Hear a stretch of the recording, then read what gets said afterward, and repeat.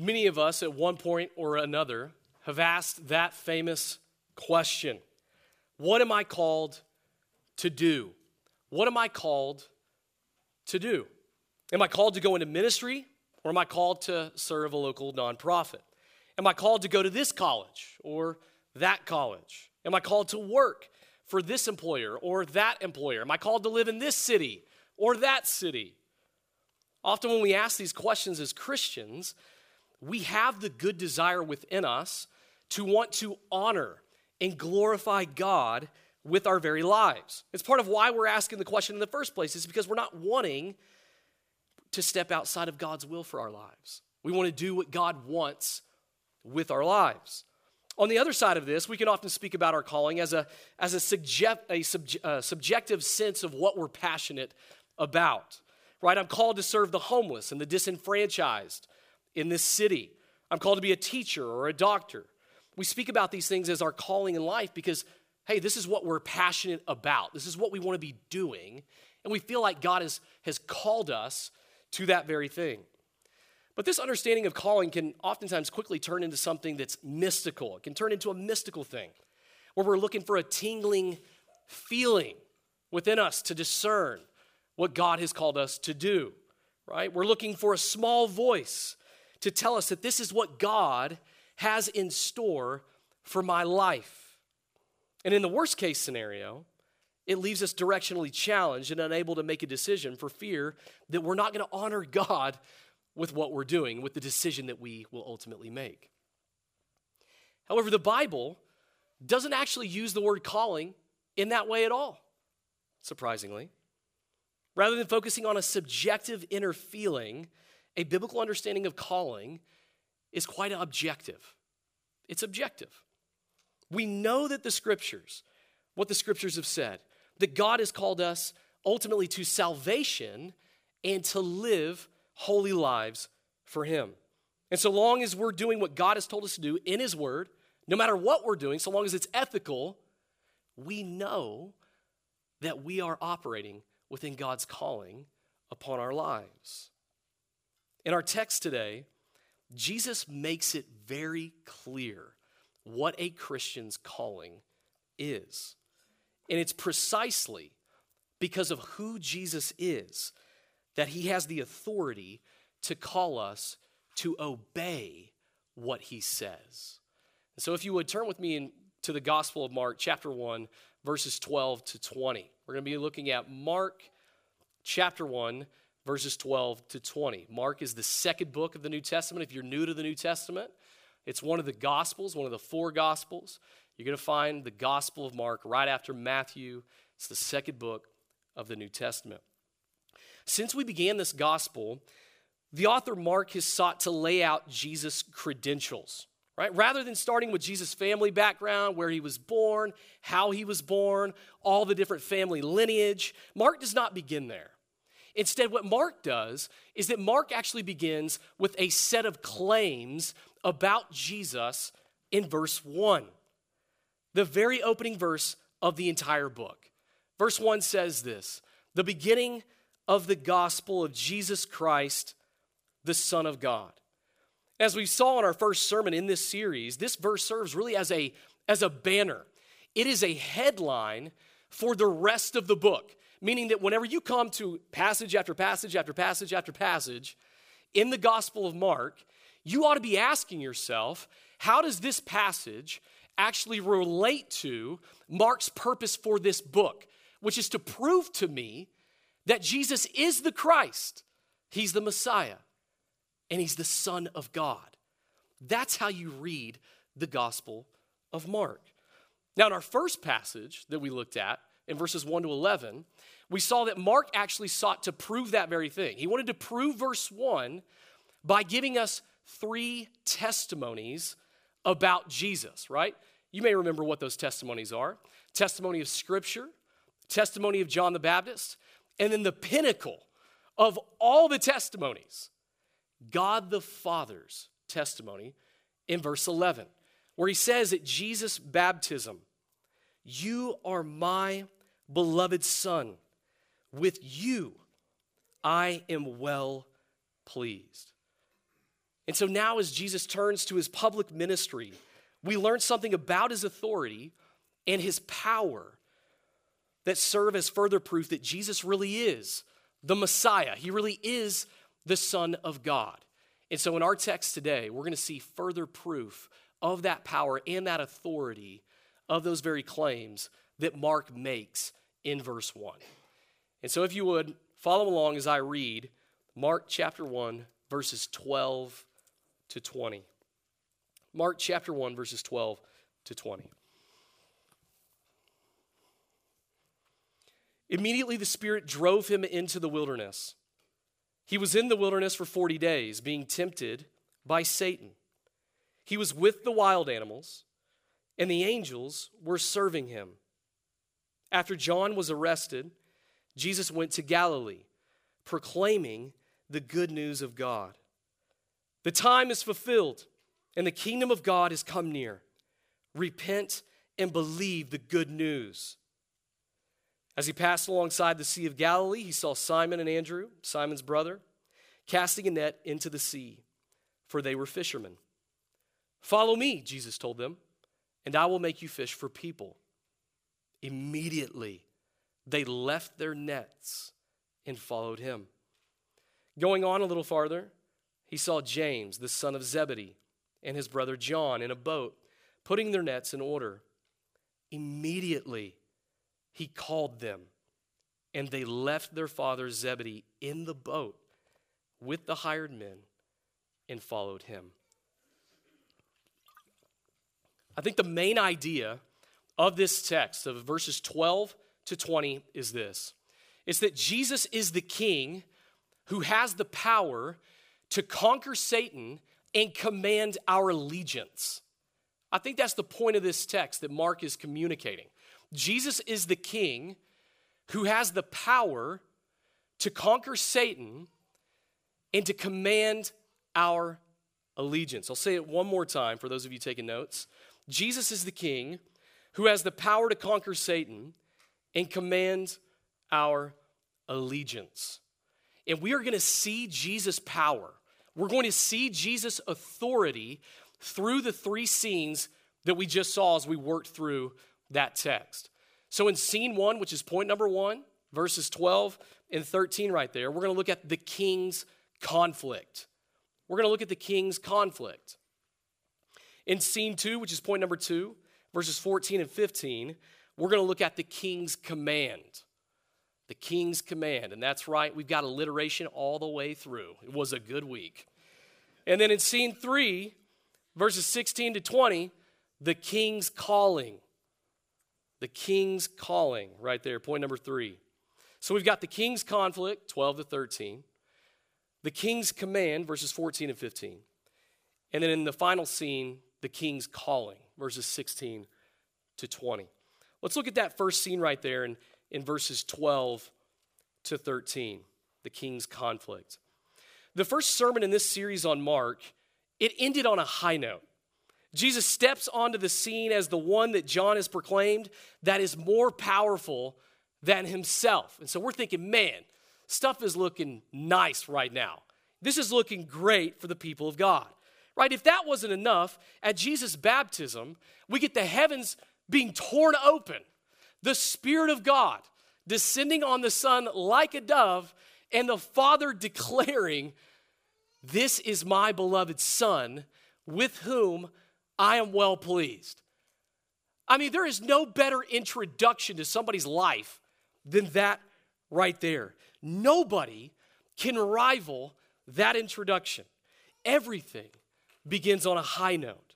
And so our expectation at this point is that things are going to go swimmingly for Jesus. Like clearly, if it begins like this, I can't even wait to see where stuff is headed from here on out. Then we read verse 12. Immediately the Spirit drove him into the wilderness. Right? This same Spirit who just descended on Jesus from above like a dove, anointing him and commissioning him for his ministry, is now driving him into the wilderness to be tempted by Satan. Turn of affairs. We've gone from a scene of glory to one of conflict in one verse. One verse. And yet the positioning of these two scenes next to each other, I think, actually serves as a helpful application right here at the get-go. Times of spiritual strength can create a false sense of security. I'm not saying that for Jesus, as we're going to see, but it certainly can for us. Times of great spiritual strength can serve as a false sense of security. In one moment, we look at our lives, we believe ourselves to be doing really well spiritually. Other people can see it. They see that we're doing well spiritually. We can see clear spiritual fruit in our lives. It seems like God's hand of blessing is on us in this season of our lives. But it's in those spiritual highs that we can be susceptible to giving in to temptation. Instead of listening to Peter's warning in 1 Peter chapter 5, verse 8, be sober-minded, be alert. Your adversary, the devil, is prowling around like a roaring lion, looking for anyone he can devour.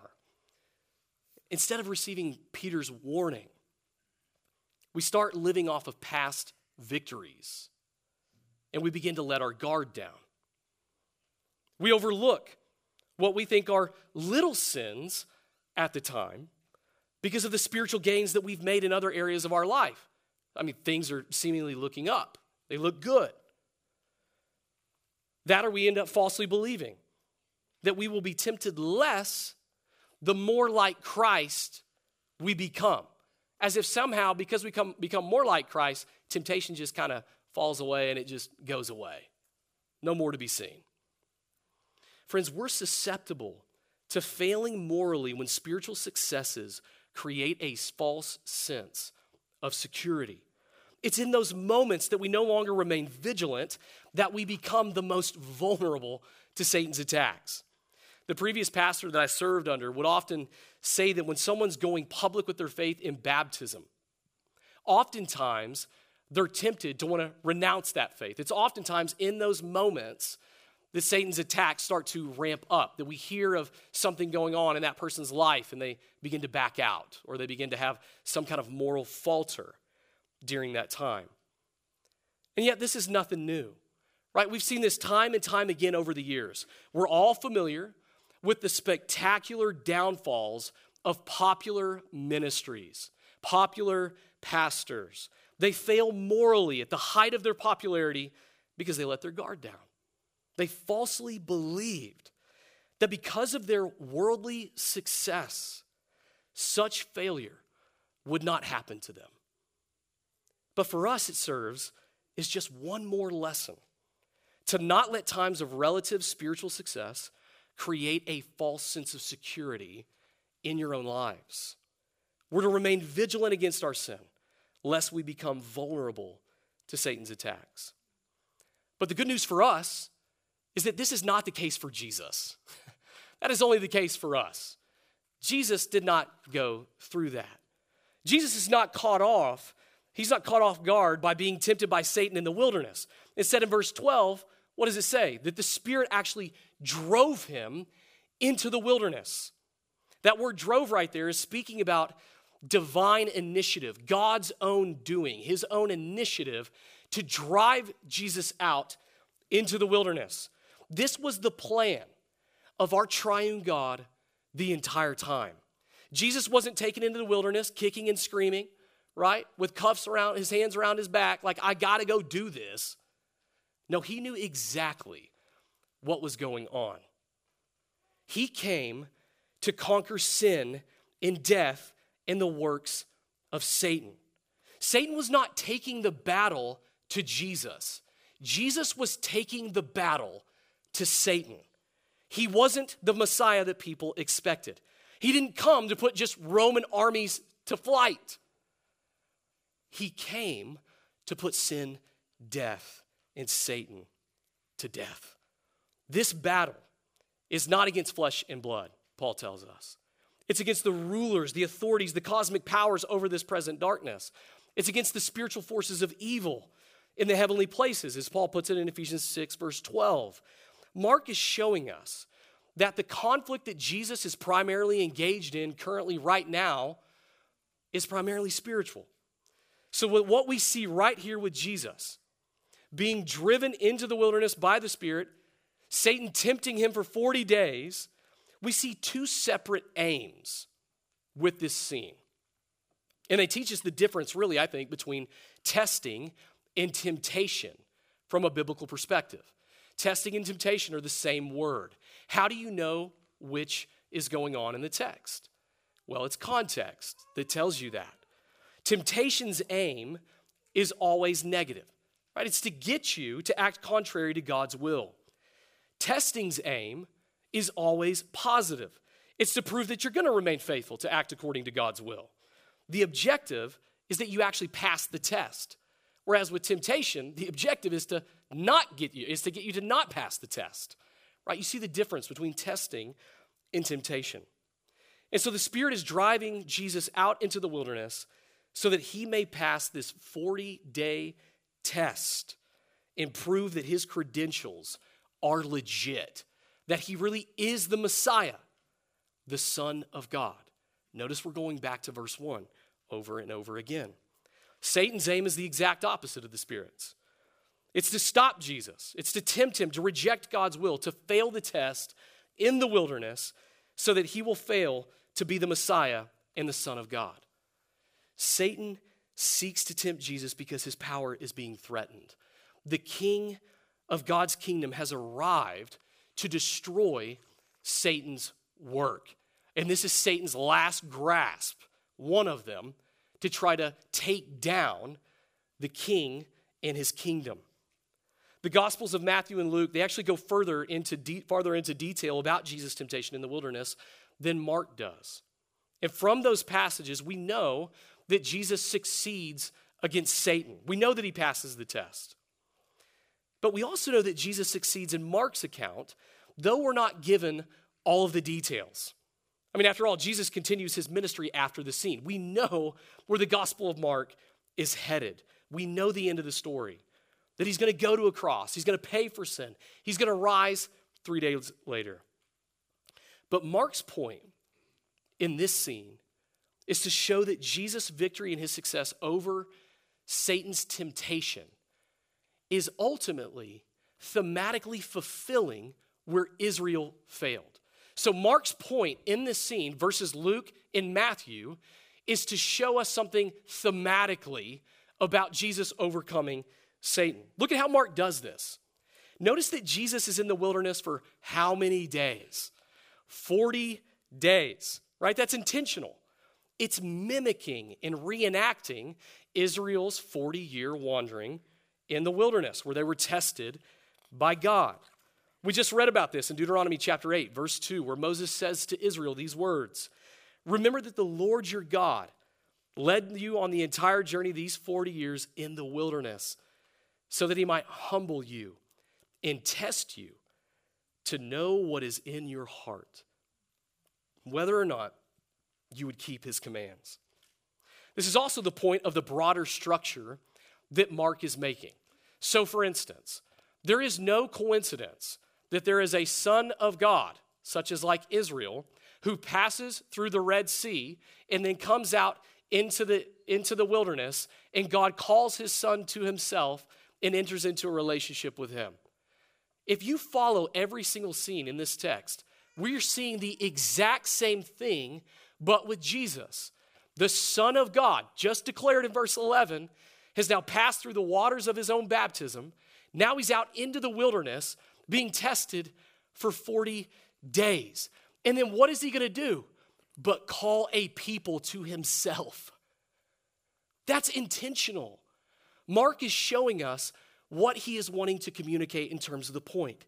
It's that Jesus succeeds absolutely everywhere that Israel failed to succeed. He succeeds in every way. He is victorious. His success in the wilderness confirms his status as the all-authoritative Messiah and Son of God. It confirms that status that we see in verse 1 that Mark is giving us. Jesus' success is also good news for us.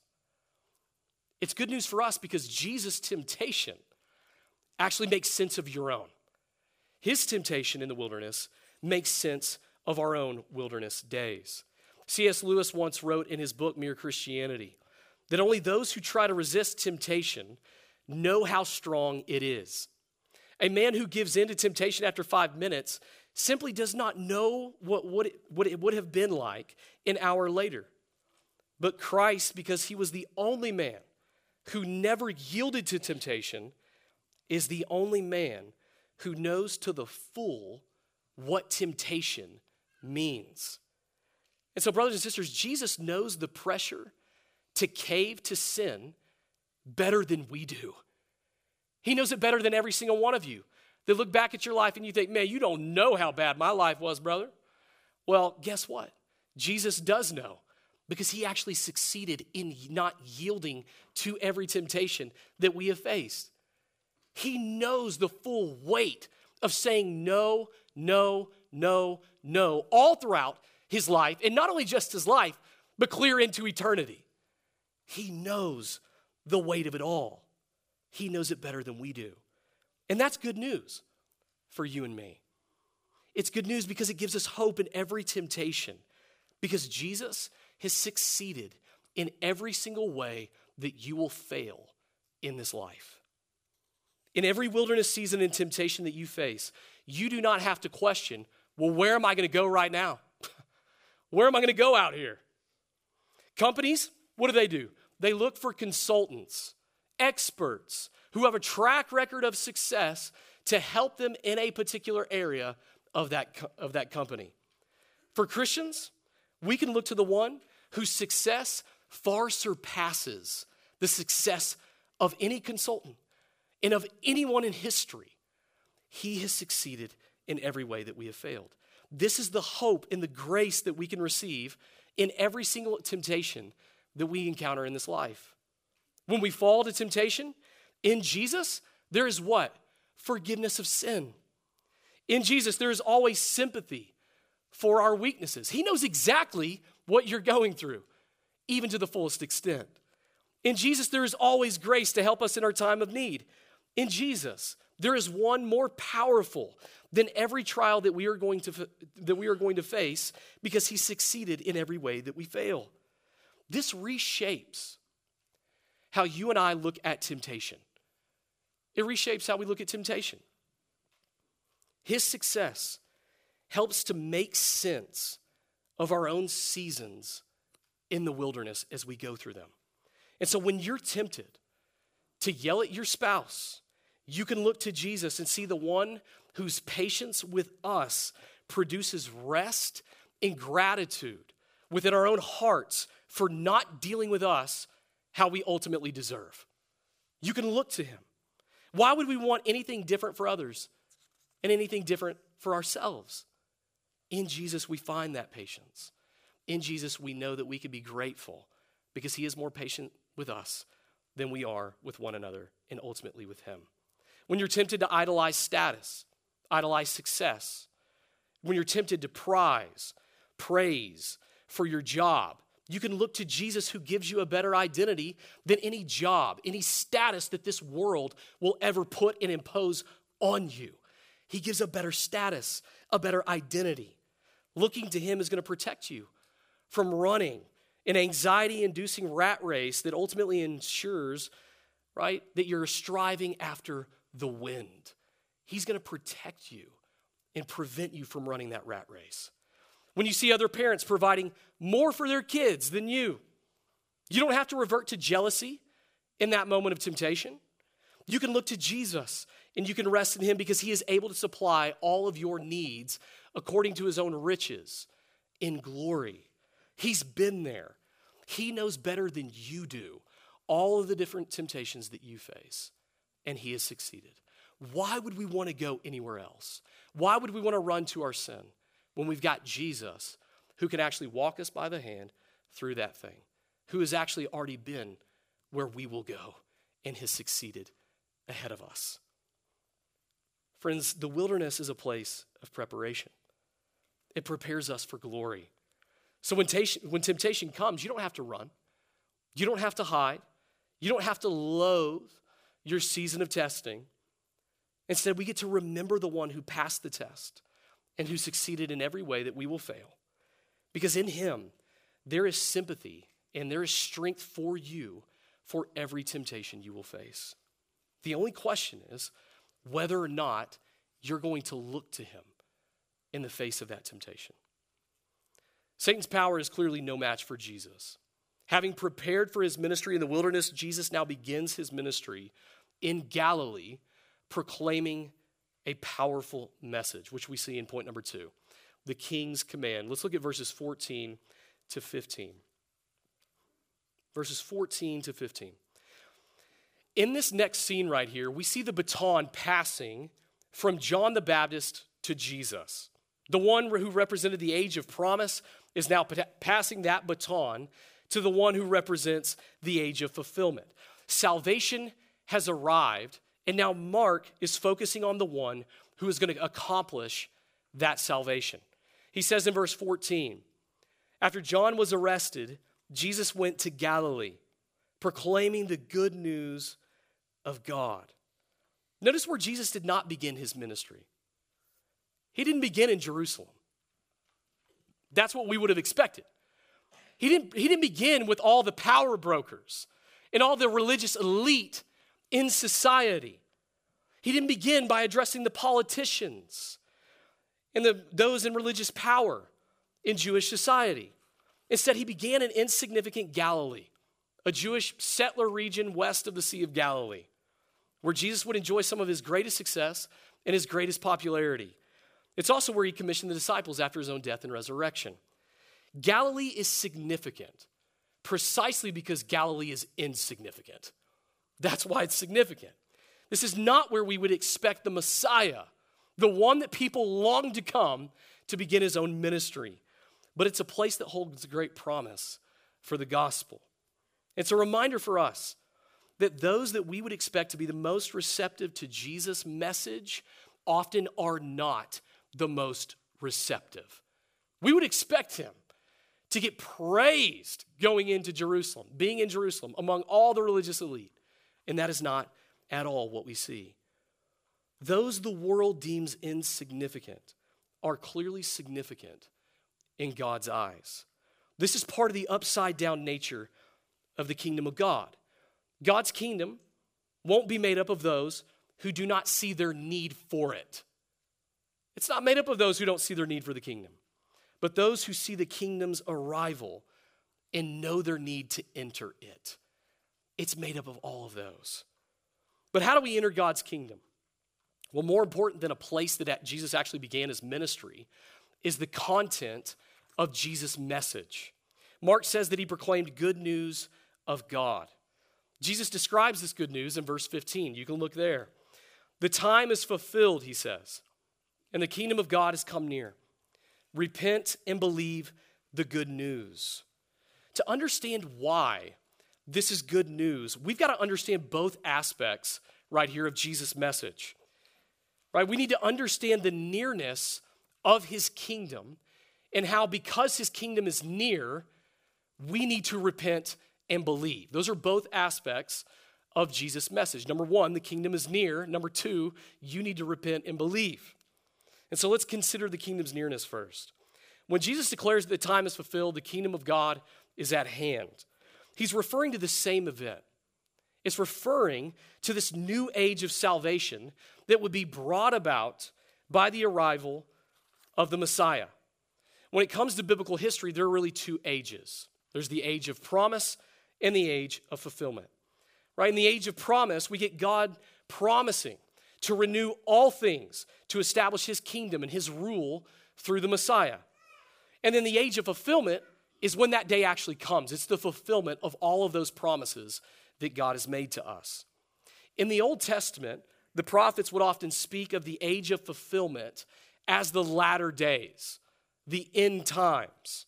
They believed that this would come, at the end of history, after much suffering, when the Messiah would restore his people to himself and he would usher them into a new creation with a new heavens and a new earth. Right? If you just want to see that even in the Old Testament, you can go to the very end of the book of Isaiah, chapters 65 and 66. You see all of that in the prophets. But when we come to the New Testament, we see the apostles insisting that the latter days have actually broken into history earlier than expected because of Jesus' first coming. And so what the Old Testament foresaw would happen at the end of days has begun to be fulfilled by Jesus' first coming and will actually be fully realized at his second coming.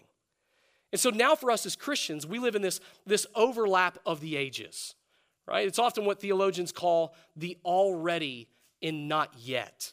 We live in the last days when the kingdom of God is both a present reality. It's already here because of Jesus' first coming, and yet it is not yet fully realized. It's a future hope because of Jesus' second coming when he will make all things new. So why is this important?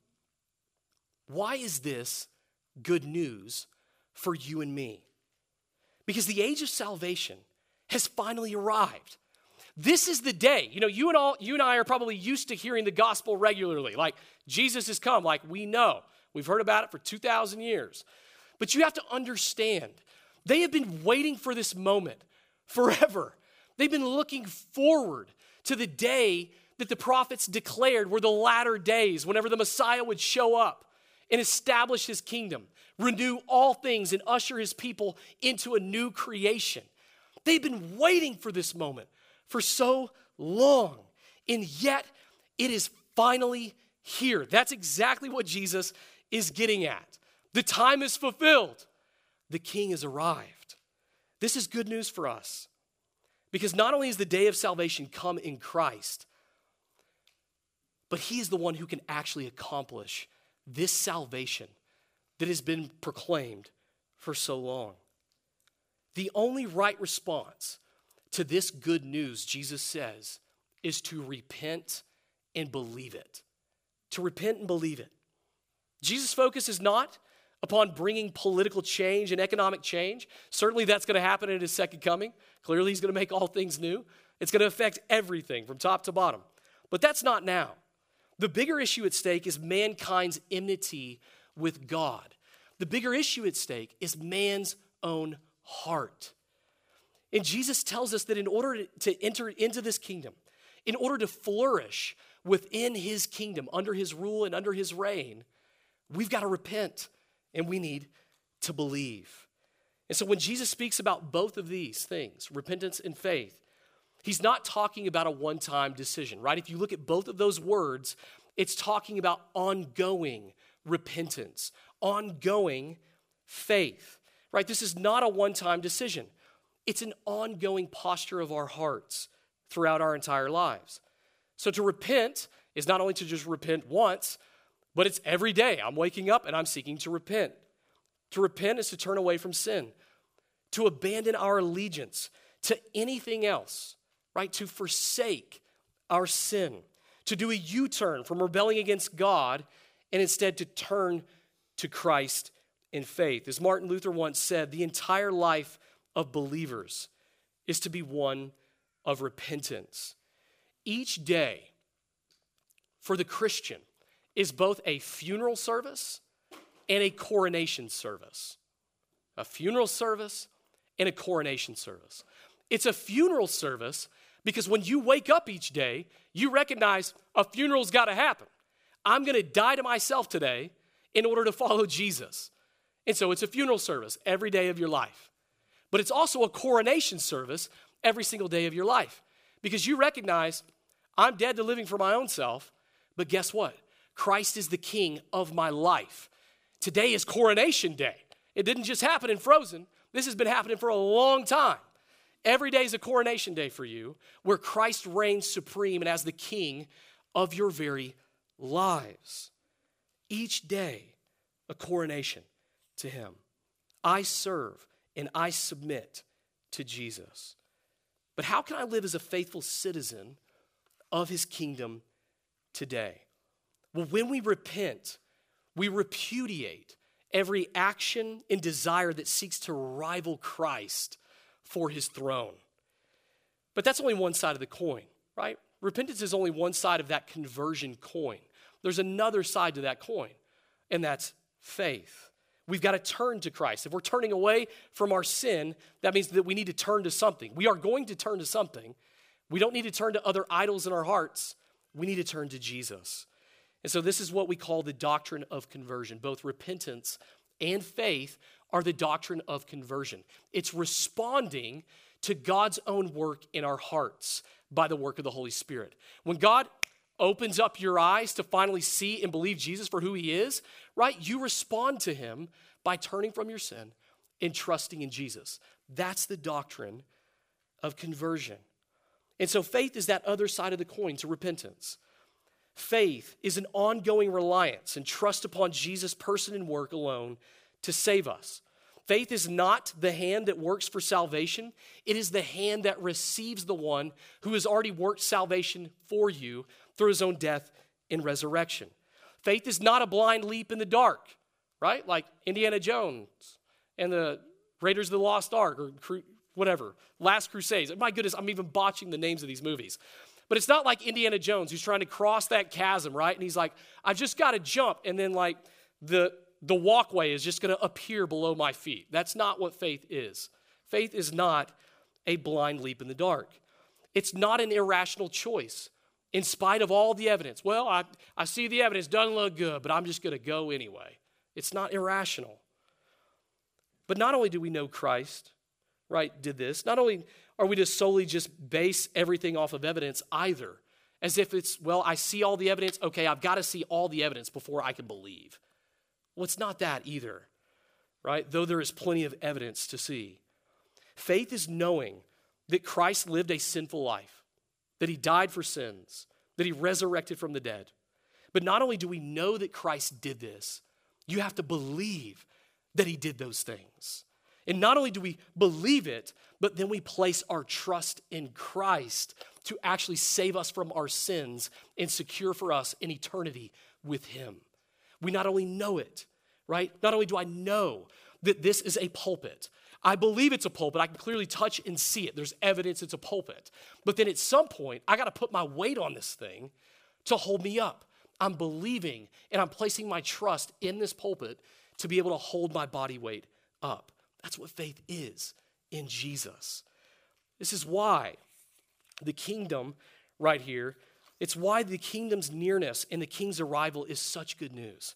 It's because salvation has come, and so has the one who can accomplish it for us. And he has called us to repent of our sin and to trust in him. And so if you're here today and you've not repented of your sin, and you've not placed your trust in Jesus as your Lord and Savior, I want to command you to do so, because that's what Jesus is doing. He is commanding you to repent and believe. Recognize that Jesus is not just kind of giving you a suggestion right here. He's not saying, hey, here's some helpful tips and tricks for how to live a good life, right? He's not giving you good advice. He's not giving you a suggestion. This is a divine ultimatum that you must turn from your sin and trust in him, because he is the king and the kingdom has arrived and he will bring about salvation. And so, friend, understand the unique stage in redemptive history that you live in. It is not a coincidence that God has placed you where he has placed you in time, right? This gospel being proclaimed to you is a gift of God to you. The angels, Peter tells us in 1 Peter 1, verse 12, they long to catch a glimpse of this salvation. They long to catch a glimpse of these things. This is not just another day in history. This is what all other days in history we're anticipating and looking forward to. The kingdom has come, and the king of the kingdom is commanding that you respond to this good news through repentance and faith. And so turn from your sin. Trust in Christ, who died in our place for our sins, who conquered death through his own resurrection, not to erect a kingdom, your kingdom, but instead so that you might enter his own kingdom. Enter that kingdom by turning from your sin and trusting in him who paid for that sin. What does this repentance and faith look like? It's our final scene, final point. Point number 3, the king's calling, verses 16 to 20. What does this repentance and faith look like? Well, this final scene right here really has two parts that are communicating one point. Two parts that communicate one point. Jesus is calling two sets of brothers. The first set right there is Andrew and Simon. Simon is Peter. The second set is James and John, the sons of Zebedee, or as I like to call them, or the scriptures call them, the sons of thunder, the Bash brothers themselves. Notice what we learn right here about Jesus' call on their lives. In the first scene, Jesus is passing along the Sea of Galilee. He sees Simon, he sees Andrew casting a net into the sea. And in verse 17, he says, "Follow me, and I will make you fish for people." The next verse says, "Immediately they left their nets and followed him." After Jesus went a little further, he saw James and John putting their nets in order. And in verse 20, it says, "Immediately he called them, and they left their father Zebedee in the boat with the hired men and followed him." Friends, when Jesus calls us to himself, he demands a whole life commitment. He demands all of us. He can demand such a thing because of who he is, right? He is the king of the kingdom. He has arrived. He is here. He's the Son of God who has all authority to not only command that we repent and believe, but also that we follow and enter into the work that he calls us to do, which is to fish for people. And so to follow Jesus, it's really talking about our discipleship to Jesus, right? It's a call to come, to learn from Jesus as both master and teacher. Now, this is not normally how it would happen in the first century among Jewish students looking for a rabbi. That's often how it would happen. They would go out and they would choose what rabbi they wanted to study under. Jesus says, "No, I'm going to go call my people for myself. I don't work like normal rabbis." And so when Jesus calls them, they follow immediately. And following Jesus, as we see right here, comes with a cost. These men are not leaving things that are inconsequential to them. Things that just kind of like, I could just take it or leave it. No, they're leaving those things that they often identified themselves with. Those things that were of the highest value in that culture. Those things that would rival Jesus as the highest priority in their life. That's what they're leaving. Andrew and Simon left their nets, their job, their livelihood, their wealth. James and John left their father, their family, all to follow Jesus. And what we see right here is that Jesus' call is urgent and the response is absolute because of his presence and authority. It demands it because of who he is. This isn't just anyone calling these men to follow him. This is the one whose authority demands that we follow him when he calls. There is no job. There's no paycheck. There's no family. There's no career, no children, no season of life, no other rival commitments that should crowd out our consistent, wholehearted allegiance to Jesus. When he calls us to come to him, he is calling us to die to ourselves. He's calling us to realign our priorities and our ambitions in light of his own authority and purpose. But brothers and sisters, do you view Jesus' call in your own life like that? Is that how you view Jesus' call upon your own life? Is he just another thing in your schedule? Or is he the one that your entire schedule revolves around as a person and even as a family? Would you say that Jesus is the highest priority of your life? Or is he one among a lot of different higher priorities? The demands of Jesus' kingdom are radical.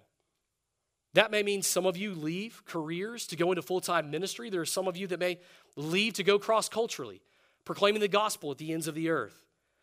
But for the vast majority of Christians, it means living radically different lives in the ordinary, mundane moments of your lives throughout every single week of your life. Right? You don't have to strictly be radical to go overseas, though I think some of you should go overseas and take the gospel to the ends of the earth. But you can live radically in those ordinary, mundane moments that you think mean nothing and are inconsequential. Consider what a life committed to Christ looks like. Consider what it would cost you to follow him in those mundane moments of your life. For parents with kids in sports, it may mean that you forgo travel ball and instead you play rec. Why? So that you can actually be gathered with the body for worship on Sunday. It may mean making that cost. For those in the corporate world, it may mean getting looked down upon and getting looks when you don't join in the festivities of Pride Month along with everybody else. It may mean that for you. For others, it may mean foregoing a promotion at work because it's going to have you working on Sundays, once again, not able to gather with the body. For those of you who are with close-knit families, it may mean actually sacrificing your time with your family in order to bring other people into that time with your family. It may mean sacrificing some of that. For others, it may mean that you don't let the size of your living space actually hinder you from showing hospitality, but you don't understand, I got a 500 square foot apartment. It's still a place where the love of Christ can be shared in that small space. You don't let that hinder you. Allegiance to Christ has called me to hospitality. That's why I'll do it. All of these are examples of the radical cost that we make to follow Jesus in the mundane circumstances of our lives. Our priorities will reveal where our allegiance lies. So we shouldn't treat Jesus like he came to build our own kingdoms, but instead he has come to call us into his own and to follow him in submission to every facet of our very lives. Many of us are going to spend an inordinate amount of time wondering what God wants us to do with our lives. What is our calling? But here Jesus makes it clear. When he commands us to follow him, he commands us with a promise. He will make us fish for people, right? That command comes with a promise to us. And yet when you look at the image of fishing for people throughout the Old Testament, it's always in the context of judgment. So for instance, if you go to Jeremiah chapter 16, verse 16, God declares he's actually going to get fishermen from the nations to come in and catch his people and take them into exile in a foreign nation because they have sinned against God. Fishermen in the Old Testament, negative term to talk about judgment. And yet Jesus reverses this image of judgment into an image of salvation. No longer is God calling people to fish in judgment. He is calling us to fish for salvation. We fish for people with the net of the gospel. We call them to enter God's kingdom through repentance of their own sin, through faith in Jesus and his resurrection from death to life. Some will do that fishing, as we've already talked about, at the ends of the earth, but the majority of us are going to be doing it in our homes, in our neighborhoods, and in our workplaces week after week. This is the life that Jesus has called us to. And so we can spend an inordinate amount of time trying to guess if God wants me to take that job, wants me to live in that place, or date that person. We can spend a lot of time thinking about that, when in reality, we already know, most importantly, what God has called us to be doing.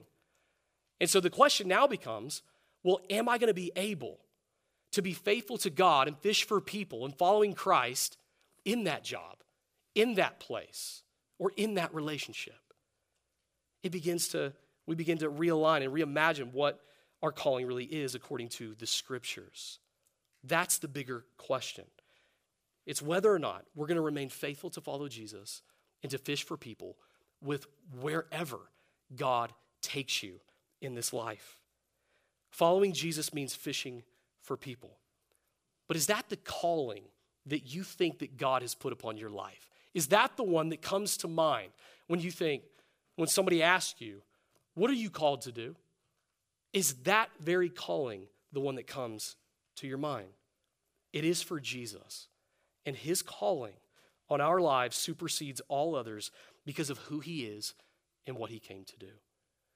Jesus is the King who has the power to conquer Satan and to command a wholehearted life, devotion, and commitment to him. He can do that. Why? Because he is the Messiah. He is the Son of God. Is your life committed to this Messiah? Let's pray. Father, we give praise to you because, one, you have called us to saving faith in Christ. So many in here have been called to salvation, called to a holy life, called to fish for people. Lord, we pray for your mercy for us and for the work of the Spirit within us. Lord, we pray that you would work in us so that we might be faithful to go out and call people to repentance and faith, even if we get looks, so that many may enter into your kingdom and be saved. Lord, we pray that we would be faithful to fish for people. Lord, we also pray that we would rightly understand who Jesus is and the command that he has put upon our life. Lord, we pray that our lives would be one where we look at our priorities, and clearly from those priorities in our lives, we recognize our wholehearted allegiance to him. Lord, we pray that would be true of us as a church. We ask all of these things in Jesus' name. Amen.